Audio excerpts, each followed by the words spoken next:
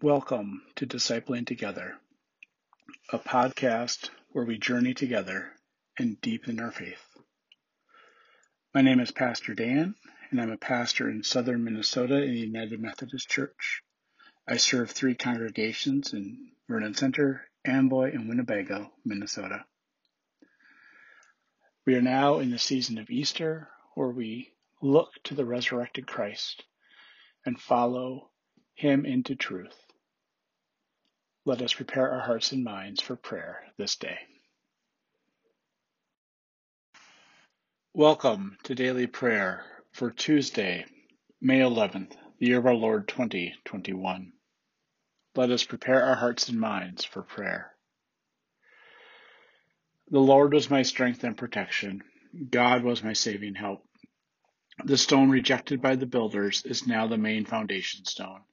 This is the day the Lord acted. We will rejoice and celebrate in it. Very early on the first day of the week, just after sunrise, they came to the tomb. Going into the tomb, they saw a young person in a white robe.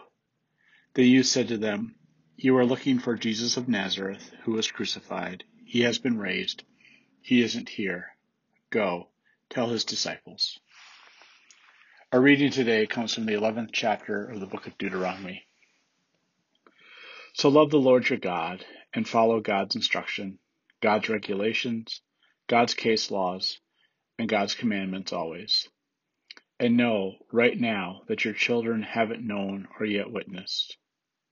The Lord your God's discipline, God's power, God's mighty hand, and outstretched arms. The signs and the acts that God performed in the heart of Egyptian territory against Egypt's king Pharaoh and all his land. What God did to the Egyptian army, to its horses and chariots, how he made the water of the Reed Sea flow over their heads when they chased after you. But the Lord destroyed them. And that's how things stand right now. What the Lord did for you in the desert until you arrived at this place. And what God did to Dothan and to Abiram and the descendants of Eliab the Rebunite, when the ground opened up its mouth and swallowed them, their families, their tents, and every living thing they possessed, in your presence of all Israel. Your own eyes witnessed each of these powerful acts the Lord performed. So keep every part of the commandment that I am giving you today, so that you stay strong to enter and take possession of the land that you are crossing over to possess, and so that you might prolong your life on the fertile land that the Lord swore to your ancestors to give them and their descendants, a land full of milk and honey. The land you are about to enter and possess is definitely not like the land of Egypt, where you came from, where you sowed your seed and irrigated it by hand, like a vegetable garden. No, the land you are entering to possess is a land of hills and valleys, where your drinking water will be rain from heaven. It is a land that the Lord cares for. The Lord's eyes are on it constantly from the first of the year until the very end of the year. Now, if you completely obey God's commandments that I am giving you right now, by loving the Lord your God, and by serving God with all your heart and with all your being, then God will provide rain for your land at the right time, early rain and late rain, so you can stock up your grain, wine, and oil.